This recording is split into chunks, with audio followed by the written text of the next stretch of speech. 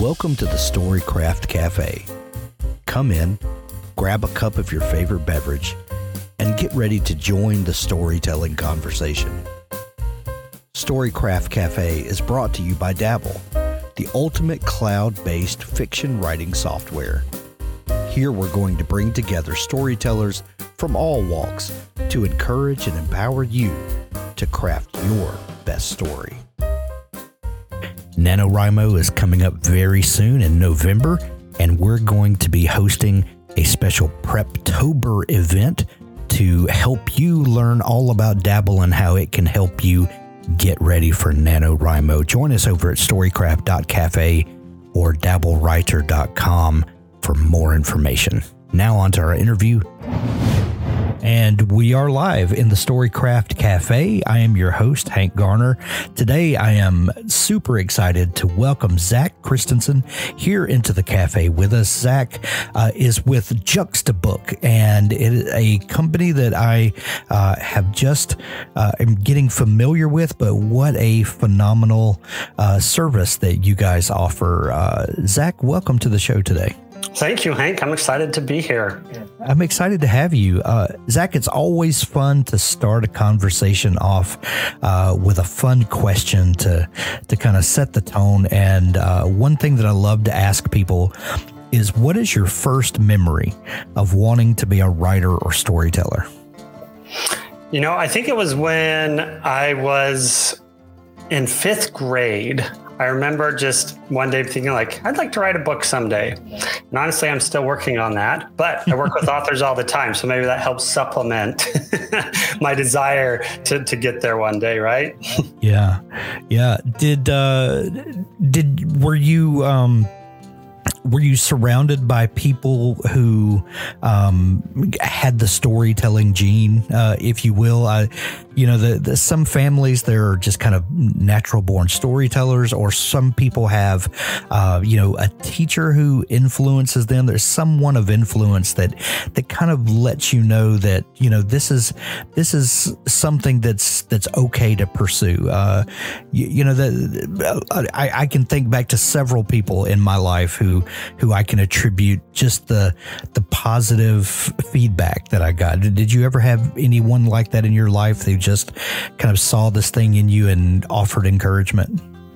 Yeah, I always had parents that would read to me, and they gave me great, like exposure to literature. And the other memory that really comes to mind is in seventh grade, you're going through that junior high. That's when I first entered in, and it's kind of awkward. And I had a teacher, an English teacher, who was just very different than you would expect from a normal English teacher, I think. And so she was always encouraging for us to read, explore, to write what we wanted to, kind of gave us that creative reign. And I think that's where I really got into books. And around that time, that's when the Harry Potter series was getting really big. And I remember reading the first book in my reading language and arts class. And I think that just shows me the power of story. No matter what type of book you're writing, whether it's fiction or nonfiction, people always remember the stories. They remember the characters. They remember you in there. That's what people remember. Right. You have been involved in the publishing industry since 2011, I think it is. Yeah. What got you? What was the open door for you? Yeah. So I was in my last year of my undergrad out in Utah, Weber State University. And so I was thinking about what am I going to do for a full-time job? And I had studied psychology with a minor in business, so a little bit different than the writing avenue. But a local company, corporate company there was Franklin Covey. And so they're famous for writing The 7 Habits of Highly Effective People with Stephen R. Covey. So I one day was able to network into the company and ended up getting an internship after bugging the hiring manager for probably 4 or 5 months. Let me come in. I want to learn.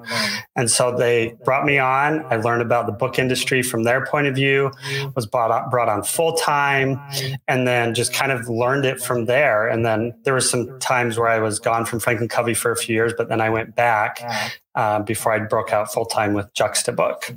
And so that's where I've really learned it from, kind of the business self-help perspective of working with Franklin Covey. Nice.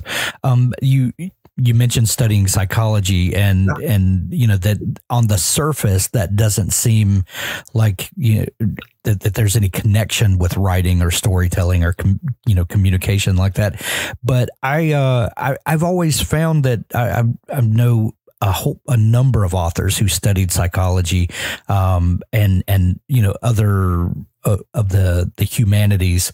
And I've always thought that was fascinating because what better way to learn to communicate with people than to study why people think the way they do and why we perceive the world the way we do and why we process stories, the way that we do. And, looking back now, can you see any tools in your toolkit that you picked up from that line of study? Yeah, I think talking general psychology, just really understanding why people do what they do and bringing that into your writing. Like if you're a fiction author, crafting the character, understanding what's motivating them, what experiences have they had in their life that are going to influence the choices they make. Because that's really why we as individuals, that's one of the ways that influences the decisions and choices that we make. I went on to study organizational psychology, and so that really applied to the business side of things. And so that really brought in a lot of different theory and perspectives on the nonfiction side and working with authors in that capacity. But it always just comes back to understanding what motivates people within your story and outside of your story and book to help authors sell it, honestly, and resonate with their target audience. Yeah. And you mentioned nonfiction. We think that there's a clear delineation between fiction and nonfiction. And in a lot of ways there is. I mean, one is obviously made up out of whole cloth, and the other is you're trying to convey, some sort of real life, either instruction or self-help or, whatever the subcategory is. But storytelling still seeps into even nonfiction because communicating with your reader, and especially in a way that makes them not only remember what you have to say, but internalize it and take the truths that you are explaining and make it be a part of their makeup. That's a very specific talent, and one that is very close to fiction writing, I've seen.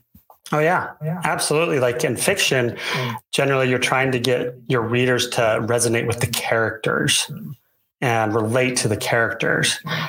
But for nonfiction writers, whether it's self-help, business, and health, or whatever it is, you're relating them to themselves, but as well as to you as the author. You need to show that, hey, as the reader, they're taking time to read your book and invest their valuable time. And so you as the author have the responsibility to show why you're the one they need to listen to, why you have something that can help them. And the best way to do that, as you mentioned, is through stories. Stories are brought over. And so being a good storyteller as a nonfiction author is, I think, essential and puts you a cut above the rest if you're competing, especially in a highly competitive genre. Right. For anyone who's listening who's not familiar with Franklin Covey and the 7 Habits, are there things that you gained from your association with them that you now implement in the work that you do now? Yeah, I think one is The 7 Habits was written by Stephen R. Covey, and that book was published in I think it was 1989, if I remember correctly. That sounds about right. And the book wasn't a bestseller at first. It wasn't as big as it is now. On average, that book probably sells 4,000 to 5,000 copies a week still when we were watching those numbers, and that's retail sales. And so to get to that level, I took that it takes work. It takes honing your craft and to keep going. And even before that, Stephen R. Covey was teaching his course and teaching the 7 Habits in his course at the university, the Brigham Young University in Utah. And he was teaching it. And so he was continually refining that. And so I think from that, I took it's a lifelong process. And so it's as you're learning as an author to take what's in your mind and what your expertise are and putting that on paper, it's never going to be perfect. You're always going to continue to refine. So like once you have something that you know is of value, like get it out there, like get it out there and publish it. And you'll be surprised, like it really helps people. Yeah. So what happened in 2011 when you went to work for Franklin Covey? What then helped you transition to what is now Juxtabook? Yeah. So while I was at Franklin Covey, I learned through a software that I don't think the business exists anymore, how to build ebooks and video enhanced ebooks. And video enhanced ebooks really aren't really there anymore. But and while we were there, like my manager would get people outside of Franklin Covey approaching her, and she'd been at the company at that time for 20 years. And then I started getting people like, hey, how do you publish a book? Can I get one with Franklin Covey? And I said, well, not really. You have to be in-house. But that's where the idea of Juxtabook came, is like, why don't I see if I can help authors on the side? So it started out as helping authors publish an ebook and build their ebook, or converting their ebook that they would self-publish. And then from there it went to like, hey, let's start pitching and acting as a literary agent for authors, and then has grown as a side business. And then about 2 years ago, I started taking it seriously, and now I'm doing it full time to be able to help authors through book development, through building their author brand, and through launching their book. And that's kind of like the evolvement over, I guess, that many years, like over 10 years. Time flies, right? Right. In 2011, the Kindle was a new entity, and that whole ecosystem grew up out of and around the Kindle, with Kindle Direct Publishing, and self-publishing really became this other thing, due to the infrastructure that built up around it. But before that, I remember buying all sorts of ebooks online for various things, and it would usually be a PDF that you would download, you would read on your computer screen. And that was kind of where ebooks were at the time. Has the Kindle revolution, as we call it, and self-publishing that, kind of gained this whole other platform, you were there for that whole growth, and how are nonfiction ebooks different today than they were back then, as far as distribution and how you go about gathering customers, and there's been seismic changes since you began. Absolutely. No, I mean, it was new. There was a lot of concern in the traditional publishing industry in general. Like, are people going to buy less of the hardcover or the soft cover hard copy of the book? Are they going to, is this going to cannibalize sales? Are like people going to be able to steal this content and then publish their own? Like, there was a lot of concerns. And I think like those are still out there, but they're largely been accepted. Like, hey, if you're going to publish a book, you got to have an ebook with it, because there is a segment of individuals who want to read ebooks. Now, the trends are honestly, actually, the ebooks generally are declining. Now, that will vary by genre. The audiobooks are on a huge rise. Like, it's almost becoming hardcover. It is pretty much hardcover, audiobook, and then ebook. As far as audio is the biggest growth market right now. Absolutely. Audiobooks are just huge. And I think you can see evidence of that with podcasts, how many people listen to podcasts, and it's crazy. And so I think like there are so many more ebooks that are published now. Like, I think like the barrier to entry from when we started is a lot lower. You just need to know how to pretty much format a Word doc now. And then you can have a nice looking ebook. Right. So, when you first started, you were wanting to help authors to, publish and to kind of find their place. And when did this go from being a side business to you realizing, oh, this thing has legs, and we need to take it to the next level? What was the kind of growth of Juxtabook like? Yeah, I think honestly, it was probably like 3 years ago. I decided, like, you know what, like I need to decide, do I want to take this seriously, or do I want to continue to be kind of like a so-so hobby business? And it wasn't really clear to me, like who's my target audience as a business, who do I want to help? Because I was like, oh, I can help any author. In reality, like you can't help every author. Like every genre, every type of author has something specific that's unique to them, and you need the right fit for someone to help you with that. And so I got with someone I knew who was a coach who coached businesses, and I really got like a business plan together. And then from there, I've just continually refined and thought, okay, and realized like who is approaching me, and it's ended up being like people who have they're coaches, consultants, or they have some type of expertise that they want to turn into a book for one reason or another. And that's really the market that we're starting to serve, and the market that we have the most expertise in right now. So we talked about how publishing has changed, and how the Kindle coming about, and how, the rise of ebooks. Really, the industry was worried about cannibalism and all of that. Mm-hmm. How do you see where publishing is today versus the kind of those Wild West days in the beginning, where there was a lot of fear about what was going on, and versus now? Yeah, no. I think right now, I'm going to go straight to it, is artificial intelligence, AI. Like that is the new Wild West that has tons of authors concerned. Like I'm reading about like some high profile fiction authors that are putting lawsuits together against these companies because they're concerned about their content being stolen. And someone, if you're in the industry, Jane Friedman, in the industry, who's been an editor, has great content. She had a book published under her name that was written by AI.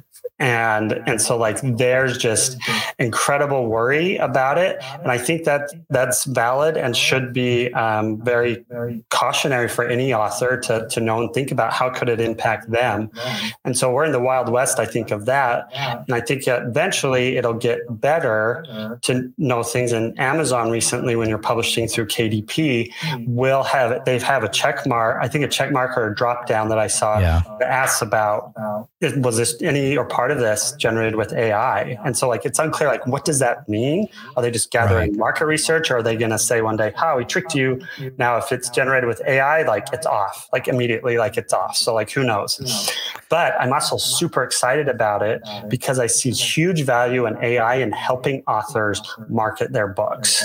Like, just imagine taking what you've worked hard writing and putting that into AI and say, hey, using this document, create social posts, help me generate marketing ideas, like help me find my audience. And it's just going to save authors a ton of time, I believe, and leverage what they've already created. Right. One thing I'm excited about with AI is, and we've done a lot of experimenting. One thing that I've found really useful is the ability to help you brainstorm ideas. Yeah. And we all, our minds want to go to the worst case scenario, and that's people that are writing entire books with AI. And we can debate about, whether that's good or bad or whatever, but smartly using the tools. I was doing a session the other day and used it in the same way that I would have a conversation with a friend, where we're bouncing ideas off of each other. And, what about this? And, and then that sparks something else. And then you kind of feed that back into the AI, and they come back with some suggestions. And I don't exactly like all of your suggestions, but it does spark something. And just the kind of the back and forth conversational nature, I think is very valuable.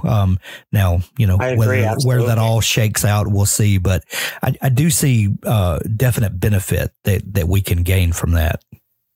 Yeah, absolutely. It's an incredible tool for that. And I found, like, even for my day-to-day workers, I'm honing my craft, that it helps me. And if I'm kind of like brain dead a bit and kind of need some creative juices going. So I'm like, I was trying to come up with a more compelling one-liner for what we do. And with the help of AI, I was able to come up with one that has been received well as I've tested it with authors and got the human influence on it. And it's been hugely helpful. And I think authors can use the same thing, especially for book titles.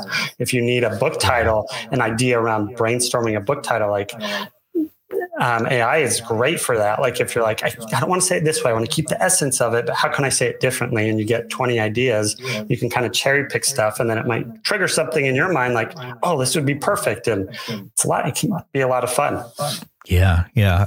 What kind of feedback are you getting from people when around this AI conversation? Or I know there's a lot of trepidation, but that are people seeing the benefits, or do you think we have more work to do with getting steering the conversation to a more positive place? Yeah, I mean, I think there's work done on both sides that is still there. Like, I think generally people are curious. The authors I've talked to are like, want to know more about how to leverage it. And then there's some that I've talked to a few ghostwriters, and they're highly concerned that will this like reduce the amount of business that they get. And that's one example. I've talked to another ghostwriter. They dove right in and figured out how can we leverage this tool to help streamline our process and provide more value and less cost, but still be profitable for them, for their authors, because ghostwriting can be very expensive. And so like that can create a win-win scenario if you can know how to leverage AI to have reduced costs, but still make it a win-win situation for both author and customer. Right. So with Juxtabook, you said for the last 3 years or so, you have really kind of doubled down on figuring out who your customer was and kind of what your place in the market was. What services do you offer now? Say if someone comes to you and says, I have an idea for a book, but I'm not really sure how to execute.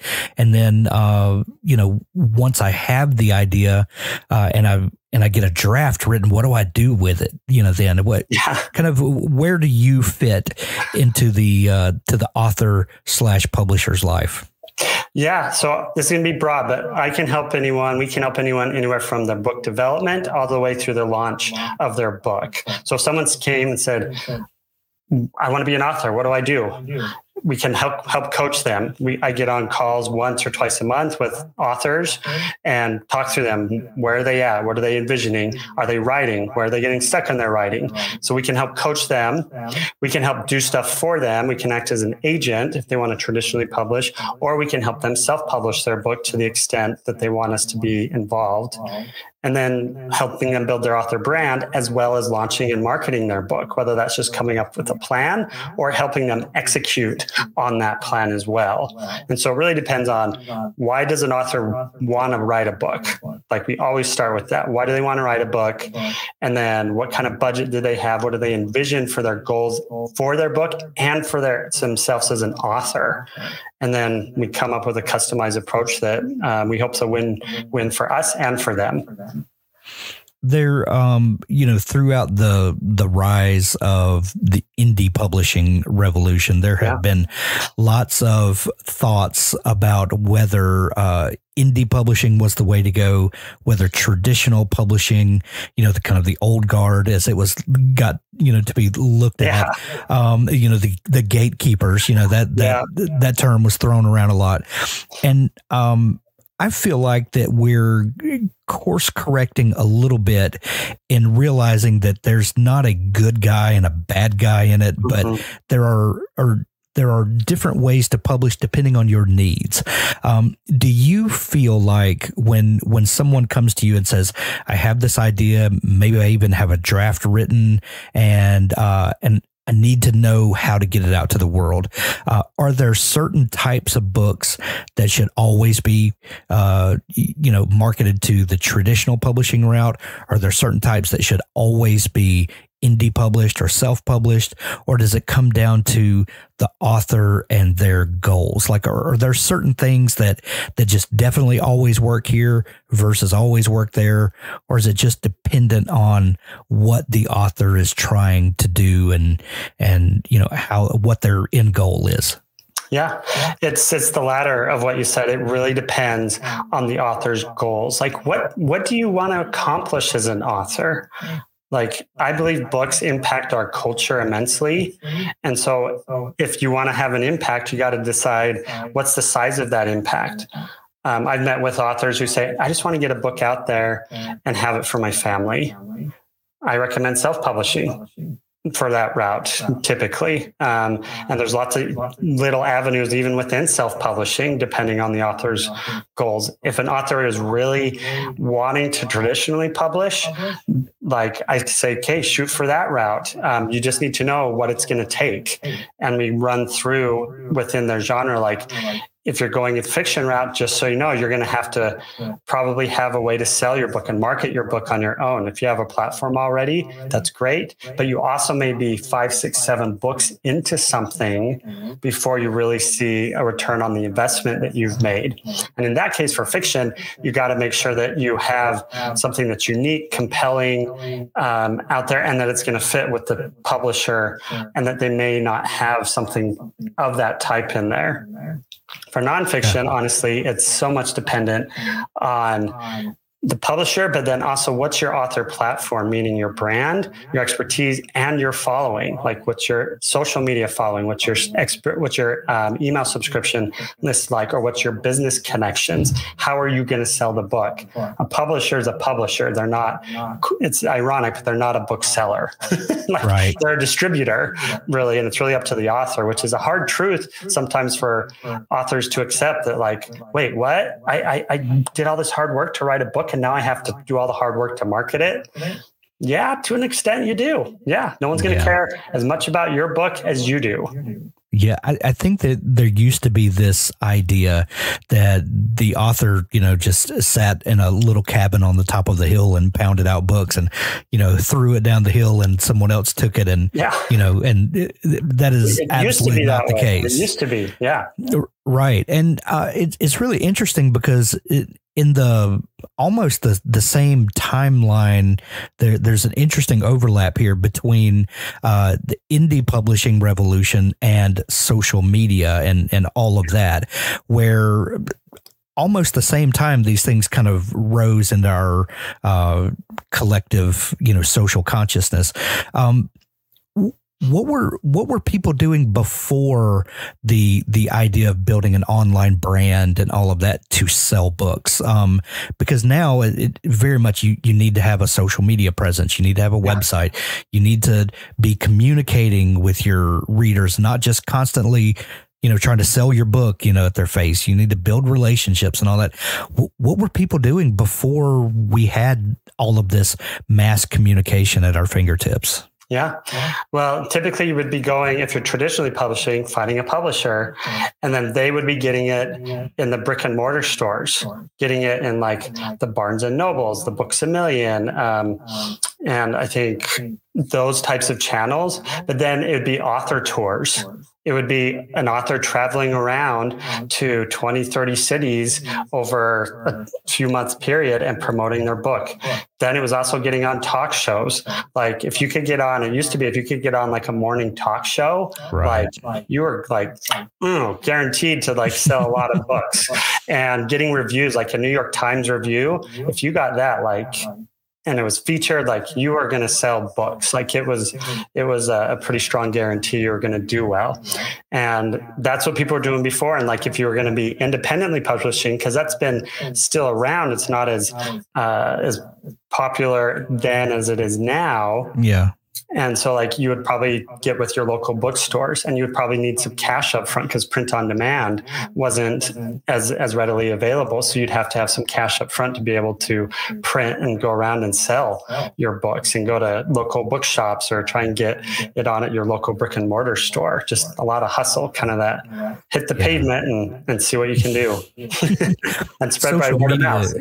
Yeah, well, social media has really lowered the hurdles to getting an author platform built. It used to be like a serious investment in time and expense to get out in front of people. You had to really, like you said, you had to go on tour. You had to physically put yourself in front of people, and that was just not possible for the vast majority of people trying to break into writing. Absolutely. Yeah. Tough. Much easier now. Yeah. It's so nice. So this author brand and this platform, what do you recommend people say someone comes to you, they've got a brilliant idea. They've got a book worked out. This is going to, if people see this book, it's going to be a success. But they say they don't have an author platform yet. Yeah. Where in the process do you recommend people start working on their platform? Is it before they ever write and publish the book? Do they need to have something finished before they start building relationships with people? What is the general wisdom these days on how to start building that platform? Yeah. Now. No matter what stage you're at, like if it's just an idea, whether you're done with your book, in the middle of your book, like, or shopping around, like now is the time to start building your platform. And I'm a huge advocate for email lists still. Like social media is great, but as we all know, one change in the algorithm can have a huge impact on authors. Or if you get hacked, like you can lose a lot of trust. And so like you want to lead people to an email list, and that's what I advocate for. And then if you're wondering as an author, like, well, where do I start? What do I post? Start talking about your idea. Start talking about your author journey. Like if you're writing, say like, do a selfie and be like, hey, I'm writing my book today. I'm working on chapter 2, which is on how to be more deliberate in your communication, as an example. Like, and that's all you need to do. Like it's getting it warmed up. It's getting people to know you. It's the frequency that people need to know of, and the consistency. Like that's huge, that consistency as you're starting to build your brand. And so like, it's just start now. And if you're not sure what to do, like just keep going, like take action, start now. And as you do it, you're going to learn. As you talk to people, you're going to learn, and you're going to learn what you need to take as a next step to build. I think oftentimes authors think I got to have everything built. I got to have everything ready. I got to have the perfect social media. I got to have like all these things ready, and that it stalls them from really beginning because it feels so overwhelming, like incredibly overwhelming. So I say, just start small and grow it. Yeah. And find something to connect with your audience over. Yeah, absolutely. One other thing I'll share is like, I'm a big fan as a case study of Atomic Habits, the book by James Clear. And he tells you in the introduction of your book exactly how he built his platform. And it was back in 2012 when he started publishing twice a week, what he was learning about habits on his website, and offered a newsletter. So an email subscription, or not paid subscription, but just subscribe to his newsletter. Yeah. And he did that consistently. And he, within his first year, I think he had like a few thousand subscribers, and then he jumped to like 30,000, I believe 40,000. The next year was like 120,000. And I believe like two things: his content was good, but second is he was consistent. Too many people start and then don't stick with it. Yeah. Excuse me. I think some people, expect instant gratification, and consistency is you've got to show up and you've got to do the work of building your platform, even when it seems like nothing's happening. Yeah. Excuse me. I had a tickle in my throat. You guys also work as agents for traditional publishing. How did that come about, and how has that changed the way that you're able to offer services? Yeah. So I think that came about with Franklin Covey just learning like how an agent works. Frank Covey had an agent, and so I understood, like, you put a book proposal together, you send it to the agent gives you feedback, and then the agent would circulate it around to publishers. And so, like, that's kind of, at the time, Frank Covey, like, they have their go-to publishers that usually publish their books. For a new author, like, there's a lot of publishing houses where you don't have to have an agent anymore, but there are publishing houses, usually the big five, that do require that they only accept submissions from agents. Right. But what I learned is a proposal is a great tool, whether or not you want to traditionally publish. I call it your book business plan. And so at Juxtabook, pretty much every author I work with, to understand where they're at, I have them fill out our book proposal, which actually is free on our website for anyone who wants to just get our template. But it's split into 3 sections: about the book, about the author, and then your launch and marketing plan. And what those 3 sections tell me is, first, does an author have a clear understanding of what their book's about and who their target audience is? The about the author section tells me whether or not they have a clear brand they're building, a platform, and if they're credible to write the book. And then third, like with the marketing and publishing, or marketing, like what ways can they use their network and their brand and their platform to market and build up sales for their book. And I've had authors that come at all different levels, and we start where they are. Gotcha. If someone is thinking about writing a book, or if someone has a book they have written and are wondering, okay, what do I do with it now? What can they expect from Juxtabook, and when in the process should they come look you up? Yeah, I would say as soon as you're thinking about it. And I can tell you from, like, I offer free initial consultations, and I can tell usually right away, like, hey, you need to go work on this first and then come back. Or like, yeah, we can help you with X, Y, and Z. And here's the services we offer with that. So it's really, I take it by case basis on it. So, like, let's say, for example, earlier this week, I was talking to an author who wants to get out of their full-time job and jump into this consultancy, and they're working on a book full time, but like it's really hard to balance, like, when do they jump because of their income, and then or should they keep working on their book? And my advice to them is, like, keep working on your book, but figure out how to build up your business first, because the book, you're not going to build enough to sustain yourself on just the book and its royalties. But what the book will do is it will allow you to get into doors easier to sell your services. It'll allow you to raise your rates, because it's a signal. It's a signal to buyers and people who are looking for that particular problem to be solved.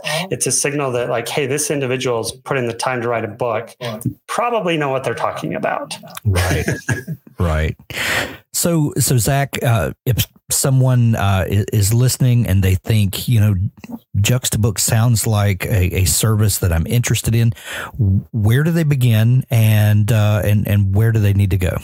Yeah, reach out, go to our website, go to our website, juxtabook.com, or we have social media. You can reach out on Instagram or Facebook, and let's set up a consultation and let's meet. And we're redoing our website right now to make it more clear and have a little more process on there. But you can right now schedule a free consultation with myself or someone on my team, and let's discuss, let's figure it out. Like, I love helping authors. I love helping them figure out where they want to go. And whether that's with us or with someone else or a different path, I just feel privileged that I can be like a little piece, a little page in their book of their author journey that's helped them figure out where they want to go.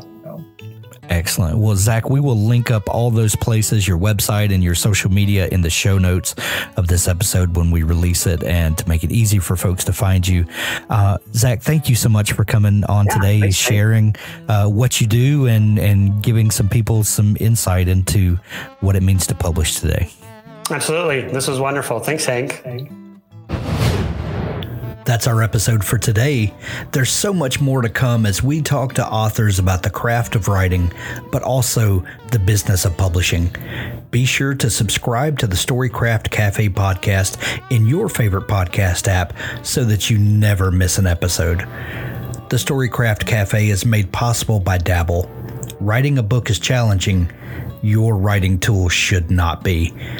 Dabble is an easy-to-use online writing tool packed with helpful features that allow beginning novelists and published authors to create amazing stories. Visit us at dabblewriter.com and start your free trial today. Thanks for listening.